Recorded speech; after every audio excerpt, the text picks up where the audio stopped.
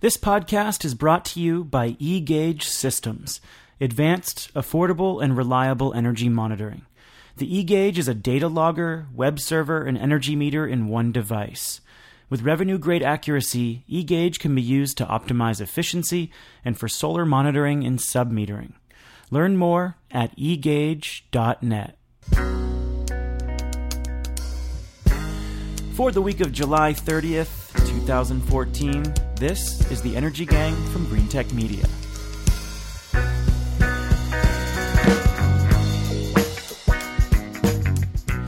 Welcome to our show. I'm Greentech Media Senior Editor Stephen Lacey in our nation's capital. Also in Washington, my co-host Catherine Hamilton. She's our resident clean tech policy guru. Catherine, anything exciting happening over there at 38 North? It's always exciting at 38 North, but today I'm actually podcasting from home after making sure that my kids were safely in camp. One of my kids is actually obsessed with the Energy Gang and has his own microphone and pretends that he's Steven and Jigger at different times. That is amazing. It's hilarious. Yeah, he loves it. So I had to get him to camp first. Well, maybe we should set up a live podcast, all three of us in your home. He would get autographs. He would just totally love it. Our other co-host, Jigger Shah, is in Aspen this week for the Aspen Action Forum. Jigger is a solar entrepreneur and partner with Clean Feet Investors. That's Clean Feet, not Clean Fleet, as I called it last week. You'd think I'd be able to get my co-host company right. What's up there in Aspen, Jigger?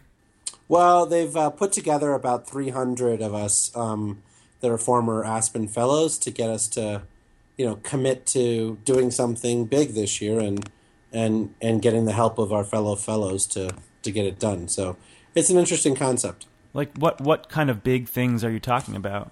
Well, like one guy from South Carolina pledged to remove 4 dams in 2 states that basically historically has, really been a symbol of racism down there. And he's gotten, 50 other fellows to help him with political contacts, et cetera. And now they look like they're 8 or 9 months away from actually accomplishing this goal. So you're talking about tangible stuff. I always find that like some of those real high-level meetings are a lot of whiteboarding and not a ton of action. Like, are you feeling that there's some real action coming out of a meeting like this? Well, there's certainly both, some whiteboarding and some real action. But, this guy's particular project is really, impactful. My pledge is, to support specifically 100,000 people in the United States who want to sell $1 million worth of climate change solutions in their community, with training and with, education and all that stuff, as you guys have heard me talk about before. So cool. Well, this week we are talking costs. The hidden costs of wind and solar, the cost of the Export-Import Bank, and the cost of new tariffs on Chinese solar products. In our first segment, we will look at a study from the Brookings Institution, concluding that the true cost of wind and solar are far higher than assumed. In our second segment, we'll dissect the debate here in Washington about the Export-Import Bank. In our third segment, we will assess the impact of new tariffs imposed on Chinese solar products coming into the U.S., and at the end of the program, we will tell you something you may not know. First up, how do we calculate the true cost of intermittent renewables? The levelized cost of wind and solar are falling by the day, but how cheap are they really? A recent study from the Brookings Institution concludes that they are far higher than presumed when using a cost-benefit calculation. Rather than simply look at the net present value of capital and operating costs for a technology, the study examined grid balancing costs, the cost of CO2 emissions, capacity factors, and avoided fuel costs. The conclusion: nuclear and gas are the most cost-competitive technologies for reducing carbon emissions, while wind and solar are the least competitive. For example, assuming a $50 a ton carbon tax, the author estimates that nuclear avoids $400,000 worth of carbon emissions per megawatt, compared with around $69,500 for solar and $107,000 for wind. So what are the implications here? And more importantly, did Brookings get it right? After all, there are plenty of other conflicting reports, including one recent one from the International Energy Agency, which found that most grids around the world can easily handle up to 10% variable generation from wind and solar with virtually no added cost. Getting beyond that, however, will require some more sophisticated and costly integration methods. So who's right here, and how do we appropriately model this stuff? Jigger, I think I'll let you take the first whack at this one. Any specific reactions to the Brookings report? It came out actually a couple months ago, but The Economist picked it up, and now everyone's really talking about it again. What was your reaction to that coverage and the report itself? So when you think about Brookings is a collection of experts. It's not actually one unified organization that has even quality. And so in this particular case, I mean, this guy basically is just a visiting fellow, Charles Frank. He's, grown up in the 20th century, electricity grid and can't really figure out how to integrate renewables. But I think when you think about the way the study is done, it's basically saying, how do you replace a 24/7 generator with a 24/7 equivalent with wind and solar, when that's not how generation planning is done. We have a number of generators, a number of transmission distribution constraints, and when you look at a place like California, when we have this duck curve analysis, you have specific issues you have to solve with specific types of generation. And he's basically trying to mix everything together, adding storage to solar. So I think his analysis is actually quite good for a microgrid in the middle of nowhere, but then we're not comparing ourselves to natural gas and nuclear, we're comparing ourselves to diesel. Yeah, he takes each thing in a vacuum. So each resource is looked at in a total vacuum rather than the way, as Jigger says, the grid actually operates, which is managed, which is able to use energy efficiency, demand response, smart grid technologies, storage, all of these other abilities that are certainly going to become more and more relevant as we move forward with modernizing the grid. And it completely changes the game. This is not, power plant by power plant that we need to look at this. Oh, I couldn't agree more. And this is such a complicated exercise, and there are so many different assumptions you can make about, say, integration costs themselves, like what the grid mix would look like with and without variable wind and solar, for example. So, modeling with those technologies is much easier, as you can just take existing data and that can be used in advanced models to, to look at what increased penetration would do on the grid.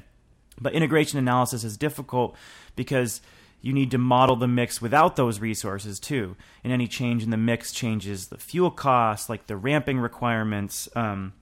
It changes the theoretical integration cost of wind and solar.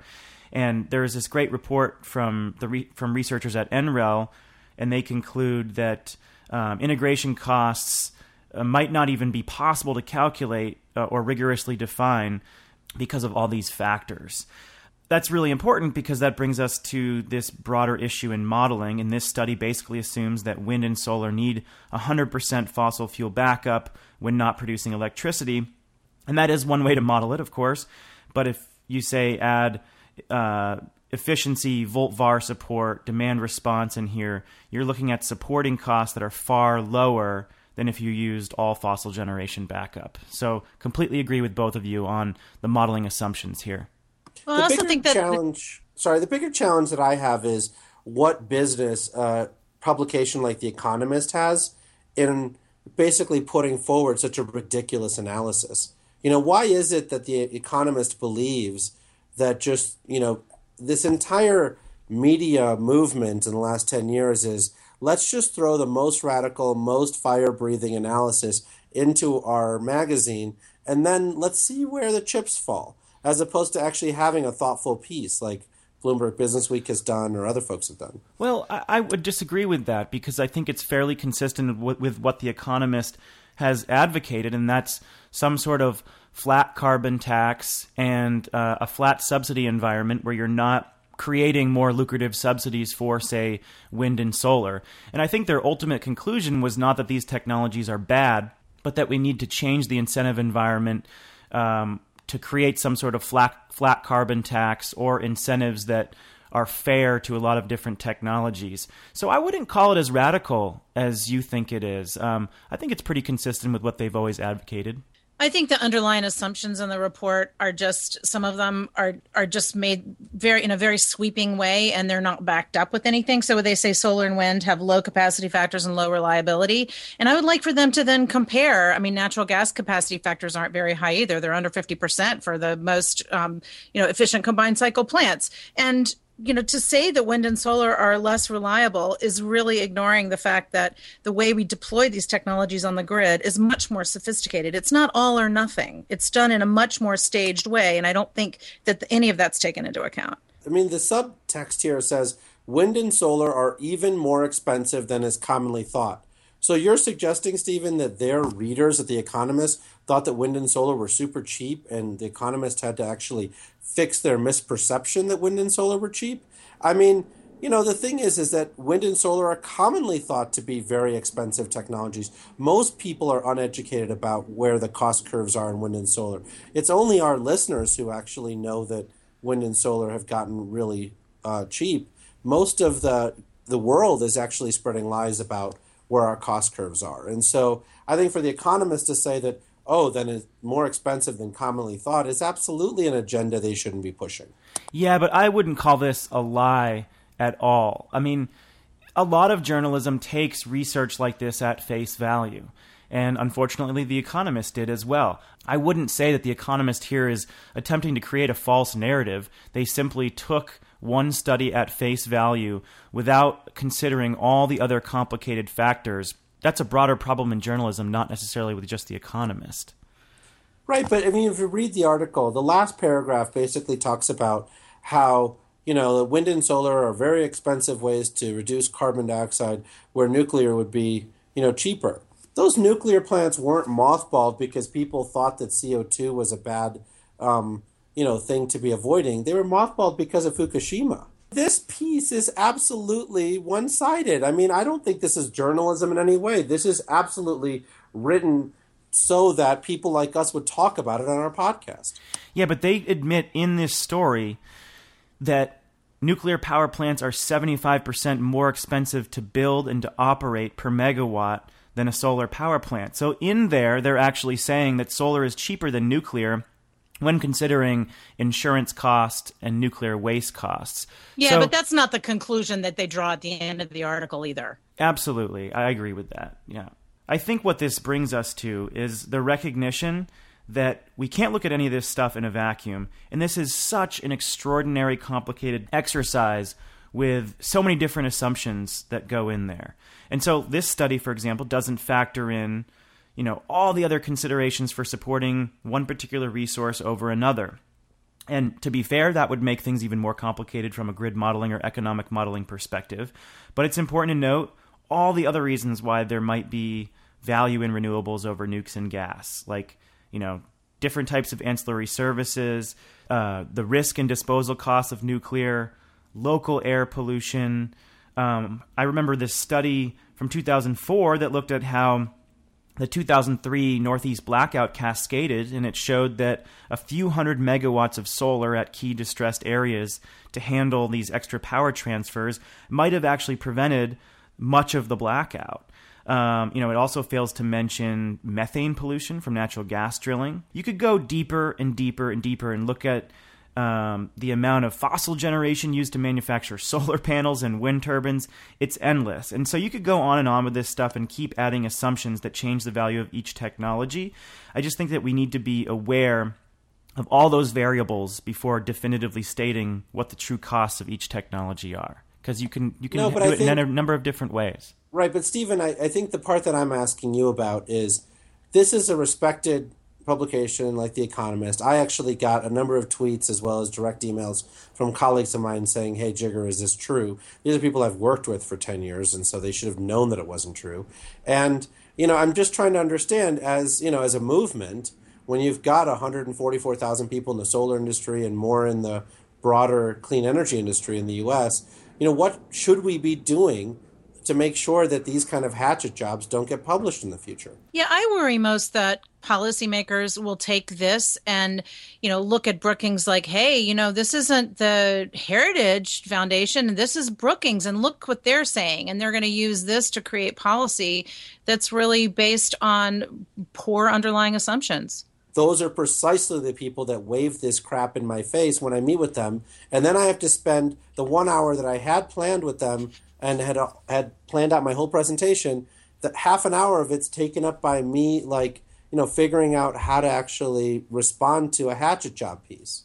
I mean, I think that you have a lot of underlying assumptions when it comes to the integration costs and what technologies we can use as backup. And that makes wind and solar look a hell of a lot better. And someone else has a completely different set of assumptions. And my point is, you can plug a lot of these in, and some of them are equally good assumptions, but completely different, and come up with a completely different conclusion. And I think it's important to point out that you have one set of assumptions that favors those technologies, and someone else might have a completely different set. I just think that that's important to note here, and your bias influences your perception that this is a complete piece of crap report. And I think that the report is fair enough given the limited set of assumptions they have in there. I do agree with you that I think that The Economist should have done its reporting much better, and that there is potential influence on how people think about this stuff. But I don't think it's a completely wrong report in how it came to its conclusions. It's just a limited set of assumptions, and you could come up with a totally different conclusion based on another set. That's ridiculous. What if I showed you a report that used a completely different set of assumptions and limited set of whatever and all the words that you used, and it showed that we had global cooling over the last 12 years, which a lot of people actually do, right? You Google it, people are like, well, actually, in real terms, the atmosphere hasn't heated up since 2002. You would call that poppycock. Well, I'm calling this guy poppycock because his stuff is completely wrong. Now, look, there are a lot of people, I agree with you that I'm biased, and there are a lot of people who are not biased who actually put together good stuff, and I actually do have to defend, wind and solar policy against that really good stuff. But I shouldn't have to defend really crappy stuff that's a hatchet job done by some visiting fellow at the Brookings Institution that Brookings itself is not backing, because Brookings is just a collection of experts, and The Economist just goes off and prints something on. I mean, I guess my point was, you could go so deep on some of these assumptions if you're actually comparing the cost to reduce CO2 emissions. So, for example, they didn't calculate the amount of CO2 emissions needed to manufacture these products, either the equipment that goes into a natural gas plant or the equipment that goes into developing a solar or wind project. The water that's used for solar, the recycling techniques. When you look at recycling, deep. I mean, you could go so deep on this. And I guess that was my point about set of assumptions, in that if you're looking at the cost to reduce CO2 emissions, I'm willing to accept that if you have a certain set of assumptions, then they look better or worse. And I don't disagree with you that this study was poor and that it had such a limited set of assumptions. But, my feeling is that it's somewhere in the middle, right? And that wind and solar are more costly than advocates say, but they're certainly not as costly as what this guy concludes. I agree with you. I mean, I'm clearly biased, and you're right. I mean, towards looking at that a certain way. My point is simply, I think this article is really more about the 50,000 foot. I don't care that Brookings came out with something bad. They do stuff that's stupid all the time. I care The Economist covered it, right? That's what I care about. I care about the fact that my Twitter feed blew up, and I had a whole bunch of people email me saying, what do you think about this Economist article? Because that means there are people that I believe are influential or actually being influenced by that Economist article. And, that's not necessarily something that is a good thing for us. Catherine, any final thoughts on this? Yeah, I would just say that when you take a study like this that is supposed to be looking nationally, it really does make it harder, as Jigger says, when you're working on the local and regional level to try to make an argument when you really have to look at a whole different set of factors and different sets of resources and the ability to manage those resources. And when people there are throwing this report in your face and saying, hey, this is what this guy says, it's not helpful, because then you have to come back and really build your entire case from scratch. Okay, I want to take a break here to recognize our sponsor, eGauge Systems, which is a manufacturer of next-generation energy meters. By combining a revenue-grade energy meter, a data logger, and web server into one fully integrated device, eGauge provides real-time access to second-by-second data presented on a user-friendly interface. eGauge is an ideal solution to monitor and view as many as 12 circuits, all with no ongoing fees. Applications for the eGauge meter include solar generation and building demand, sub-metering, performance contracts, lead projects, and net zero buildings. And those can apply to a wide range of industry professionals. If you're a solar installer, a portfolio manager, investor, building management professional, HVAC contractor, data aggregator, or an energy software provider, the eGauge meter is your device. Measure every moment with eGauge. To learn more, go to www.egauge.net. All right, let's move on to our second topic. The biggest fight in Washington this summer is over an issue that most Americans know little or nothing about, the Export-Import Bank. The Ex-Im Bank, as it's called, provides loans and insurance for U.S. companies doing business in overseas markets. The goal of the bank is to stimulate demand for American-made technologies, thus boosting tax revenue as those companies grow, and, hopefully, design and make new products domestically to ship elsewhere. The bank's lending authorization will close at the end of September. Some conservatives see the bank as a way for well-connected companies to get more subsidies, and they want to see it abolished completely. Many Democrats and moderate conservatives want to keep it open and are working on ways to fund the bank with some changes to lending authority. So what does this have to do with clean energy? In 2008, Congress mandated that 10% of Ex-Im's lending needed to focus on renewable energy or environmentally beneficial projects. Currently, renewables only make up about 2% of lending activity. Then, late last year, the bank said it would stop financing coal projects overseas unless they included carbon capture and storage. Although the bank's investment in oil and gas companies still dwarfs renewables, environmentalists cheered the shift away from carbon-intensive coal as a win for the climate. But coal supporters were certainly not happy, and coal state Democrats like West Virginia Senator Joe Manchin have proposed reauthorizing the bank, but also requiring it to get back into coal. So if Ex-Im is not authorized, and it's truly too early to say what Congress will do, how much of an impact will it have on America's international push to support clean energy? Catherine, give us a sense for how this fight is shaping up politically, and are you hearing anything specific from companies about the consequences? Okay, thanks. First, I need to correct a misconception you have, Stephen. This is not the biggest fight in D.C. right now. The biggest fight is over whether the House of Representatives should sue President Obama. So just to make it quite clear, that is where we are right now. But you're right. This is it's interesting because the bank has come under fire like every single time it has to be reauthorized. If you go back into the press stories in the early 80s, early 90s, every single time there's a fight over whether or not we should reauthorize the Ex-Im Bank. And politically, it's interesting because, yes, Joe Manchin from West Virginia wants this coal provision in. He's gotten a few Republicans on his side, Kirk from Illinois, Graham from South Carolina, Blunt from Missouri, and Joe Hance from Nebraska. So those folks are all kind of on board with, refunding some of the coal projects. But then there are others like Mark Warner, who's a really pro-business Democrat from Virginia, and Mary Landrieu, of course, who's locked in a pretty hot and heavy election bid back in Louisiana. They're really using this on the stump in a way that it hasn't been used before to really tout U.S. jobs and manufacturing and using Ex-Im as one of their talking points. Now, that said, so it does fund a lot of large companies, but what it also supports a lot of smaller and middle-sized companies as well. The Chamber of Commerce, the National Association of Manufacturers, they are all very supportive of Ex-Im Bank. What it does, though, and Jigar will know this also based on the companies he works with, is it really does help buy down the cost of doing business overseas and tries to level the playing field a little bit because other countries, of course, provide all kinds of other, subsidies to their industries. And so it tries to make it easier for the U.S. to sell overseas. And it's not a huge amount of funding, and they returned $1 billion to the Treasury last year.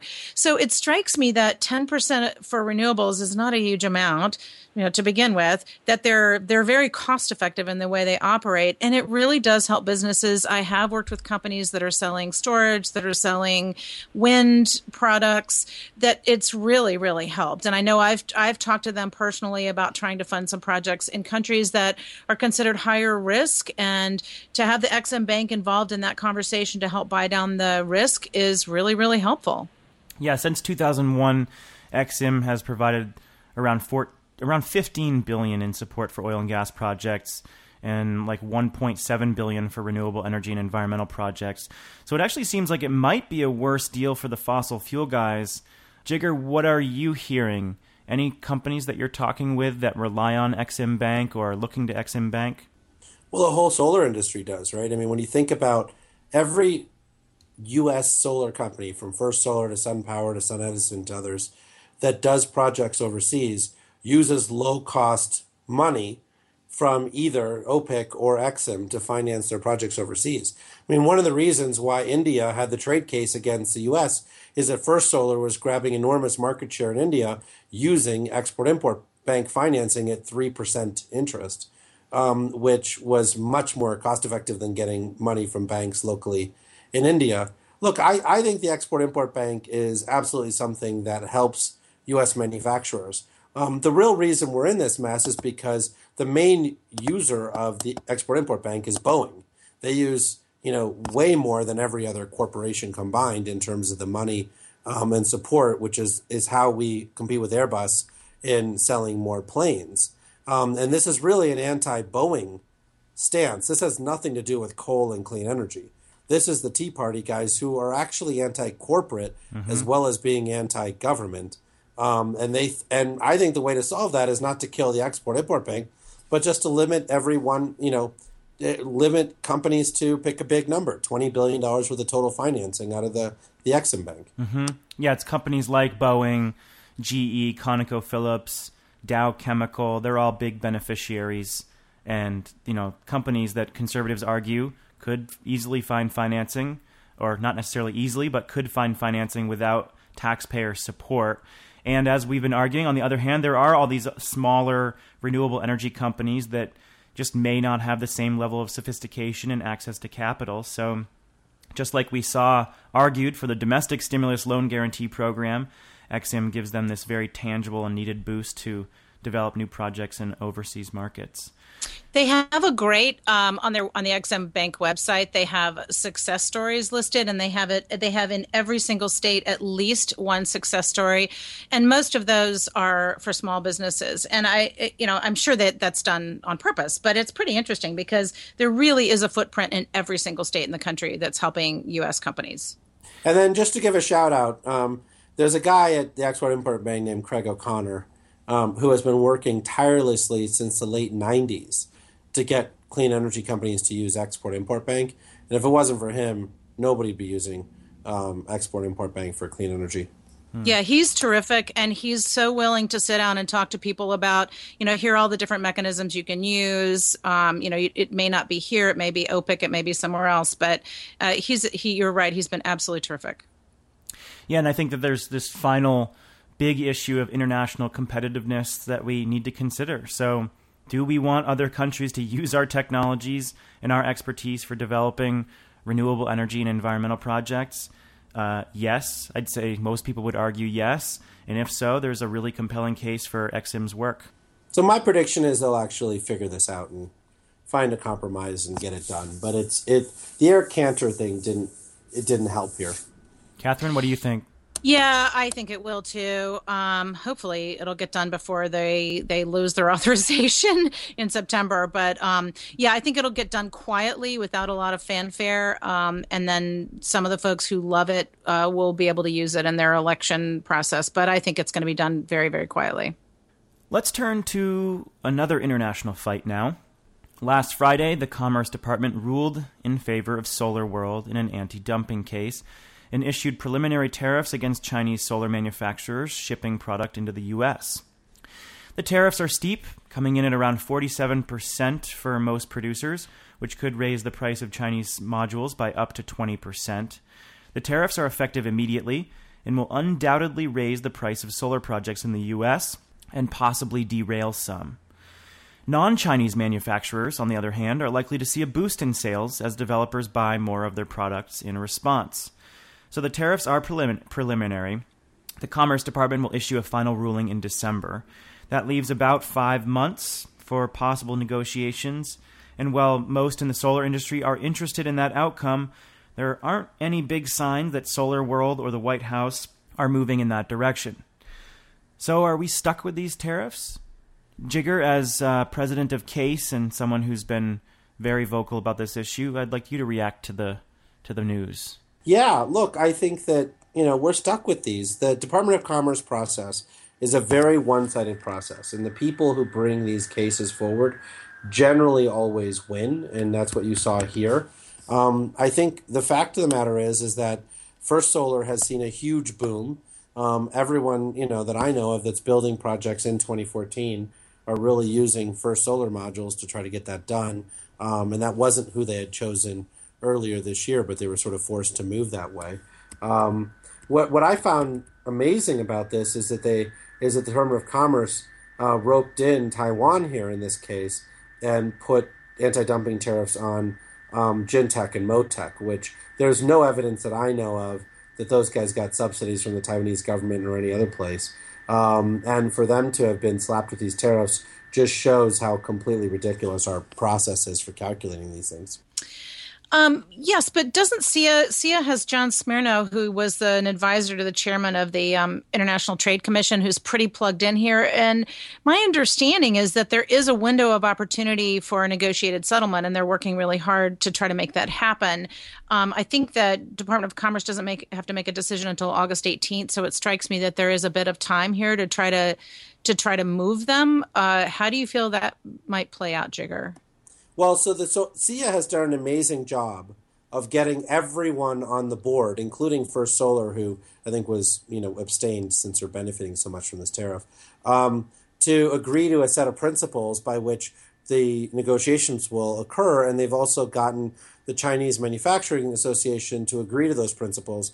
And those have been shared with the Department of Commerce and others within the White House. But the challenge is that Solar World still even now has not come up with their list of demands. There is no negotiation whatsoever happening with Solar World. There's a whole bunch of back channel conversations happening with Solar World, but they're sort of saying, we don't actually want to be part of a resolution. 2 or 3 weeks ago, the White House actually reached out to Solar World and basically said, look, you guys really need to give us what your list of demands are. We really want to figure out how to take care of this. And Solar World sort of shrugged their shoulders. So we'll see if they actually respond. So the WTO found also that the U.S. violated global trade rules when it imposed the initial tariffs in 2012. Give us some context there. What does that mean exactly? Would it actually have any material impacts on current or upcoming tariffs? So it could have an impact if the U.S. decided not to fight it and agreed that it was wrong, and then used the measures within WTO to fix it. That would still take 12 months if the U.S. did that.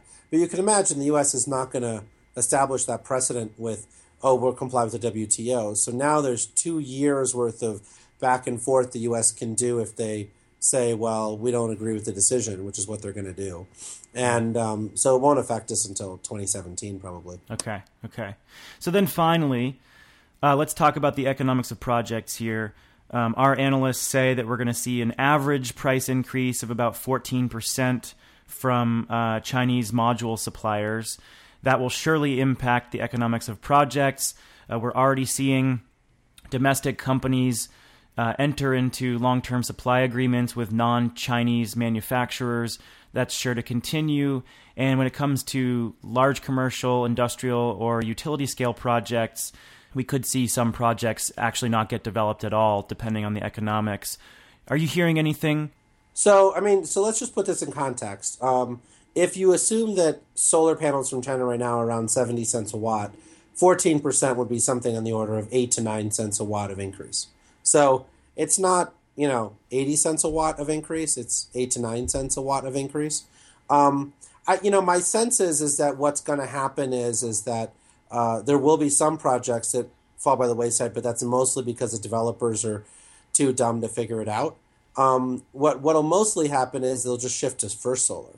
So this is going to be a huge boon for First Solar, and I think if First Solar is smart, they're going to price their product at a point where the developers can still make money. Now they're going to want a pound of flesh from the developers, and the developers are going to have to give them part of their profit margin that they thought they were going to make to First Solar to get the deal done. So I don't think we're going to lose those projects, but I think there's a very uncomfortable negotiation that's happening. And what's really true is that SolarWorld will not benefit from this at all. And all of the people in Oregon are going to lose their job anyway. And this whole thing will be for naught, which is what pisses me off. I'm a huge believer in U.S. manufacturing, but to suggest that this process has helped U.S. manufacturing in any way is ridiculous. Certainly a messy, nasty process. All right, well, let's wrap up the show. Tell our listeners something they don't know. Hopefully bring some positive news. Catherine, we'll start with you. Yeah, so since we're talking about the solar industry, I wanted to give a shout out to someone who's been working a long time in the solar industry, Carrie Cullen Hitt, who was head of the Solar Alliance and then was the only woman in SEIA's, on SEIA's executive team, was senior vice president for state policy, has worked, tireless hours on state solar efforts, and she's moved on. She's going to go work for a large renewable energy developer, but we will miss her being part of SEIA and part of the state world in the solar industry. And I just wanted to give a shout out to Carrie Hitt. I second that. She's done great work. Jigger, you got any good stories this week? Well, so I wanted to talk a little bit about the microinverter market. So there basically has been a couple of really big financings that got done in the microinverter market this week. And, I think Enphase has done an extraordinary job of keeping their leadership position there. But there's a lot of people who've said that DC optimizers versus just AC microinverters are a better way of going. And a couple of big firms have gotten financing around that. And I just think that it's interesting to me that this battle around central inverters versus microinverters, but then also microinverters versus DC optimizers, frankly, hasn't seen its, sort of full conversation occurring in the solar industry. But I think with all this extra money, you are going to see a bigger push there. And I think that's a good thing because I think particularly for smaller solar projects, these microinverters and DC optimizers are probably going to give the banking community more comfort around bringing big money to the table. So why hasn't it been more sophisticated? I mean, we've seen so many of these technologies deployed now. Well, I think there's a mistaken notion by the marketplace that the solar industry is progressive and open to new technology. And I think the fact of the matter is it isn't. I mean, when you think about crystalline solar still dominates solar since 1974, actually. When you think about the inverter technologies that we're using, it's generally the central station inverter technologies that Xantrax and Sakon and others have pioneered. String inverters had a little bit of success really in Germany, but other than that, we really people haven't gone that way. So I think people really sort of believe that the solar industry is this industry that accepts modern innovations on a regular basis, and nothing could be farther from the truth. We're as conservative as they come. All right, I've got a little factoid from First Fuel that I want to mention. First Fuel is obviously this software provider that we've talked about numerous times before. They have a software as a service that remotely monitors building energy consumption. They actually wrote an interesting piece for us the other day highlighting the importance of operational improvements as opposed to technology improvements in buildings. And there was this stat they released a while back, it was like a year and a half ago, that showed just over half of the efficiency opportunities in the buildings that they were monitoring were behavioral changes, not equipment retrofits, things like sequencing equipment properly. And they've just recently identified this other interesting trend that some older buildings that they're monitoring are actually outperforming new LEED certified ones. And in one case, they compared a building from 1971 to a brand new LEED building, and they found far more savings opportunities in the LEED building that had new high-tech equipment, a solar system, new boilers, etc., new HVAC system, because the equipment managers were actually using, or because the building managers were actually using the equipment wrong. And so this is a finding we've seen before. Like a couple years ago, New York City released its benchmarking data, and there were some buildings from the early and mid-1900s that were outperforming new LEED buildings. And some of that had to do with the buildings having a tighter envelope, and some of it was operational. And so, historically, LEED has not been rated on energy performance as much as it has been on the materials and construction techniques. it's important to note that when making this comparison. But that's changing as more people put emphasis on the energy performance over time. And I thought the statistic was pretty compelling because it just goes to show you how crucial the management side of the energy equation is. And it's often that boring stuff that makes the biggest difference. It's humans. That boring stuff, the operators. It's great. Well, and this is why I think that clean energy really is going to be leading to a job training and employment boom. Because I think as people realize that, they're going to also realize that skimping on the maintenance staff, et cetera, is actually negative to your bottom line. Yep, absolutely. And it adds this whole nother component to companies providing services and selling technologies into the built environment. Having that level of communication with the building managers over how to properly use the equipment or service their buildings is absolutely crucial. And that really falls on the shoulders of these companies attempting to break into this space. It's certainly a big hurdle, but a potential opportunity. And that marks the end of our show. Thanks a lot for listening, and thanks to our sponsor, eGauge Systems, for their support. For links to stories related to the topics we discussed, hit up greentechmedia.com/podcast. Make sure to bookmark the site and subscribe to the podcast as well. You can also follow us on Twitter @TheEnergyGang. And just to let folks know, we will be doing a live show in New York City at WNYC's Green Room on Monday, September 22nd. We will start at 7 p.m. Mark your calendars and visit www.cleanecnyc.org/next-event. And boy, that's a mouthful. So rather than repeat it, I will put it up on the podcast page, and you can link through for more information and to sign up. We'd love to see you there. Catherine, good show this week. Talk to you later. I guess the next time we will chat with you, you'll be podcasting from the Adirondacks on vacation. No, not yet. I have one more week before I leave. Oh, that's right. Oh, I'm a little ahead of the game. Stop it. That was so cruel. So you're timing your vacation with the congressional vacation. Absolutely. All right. Well, Jigger, we know that you are out and about, so enjoy your time in Aspen. Thanks. With Catherine Hamilton and Jigger Shah, I'm Stephen Lacey, and we are The Energy Gang, a production of greentechmedia.com. We'll catch you all next week.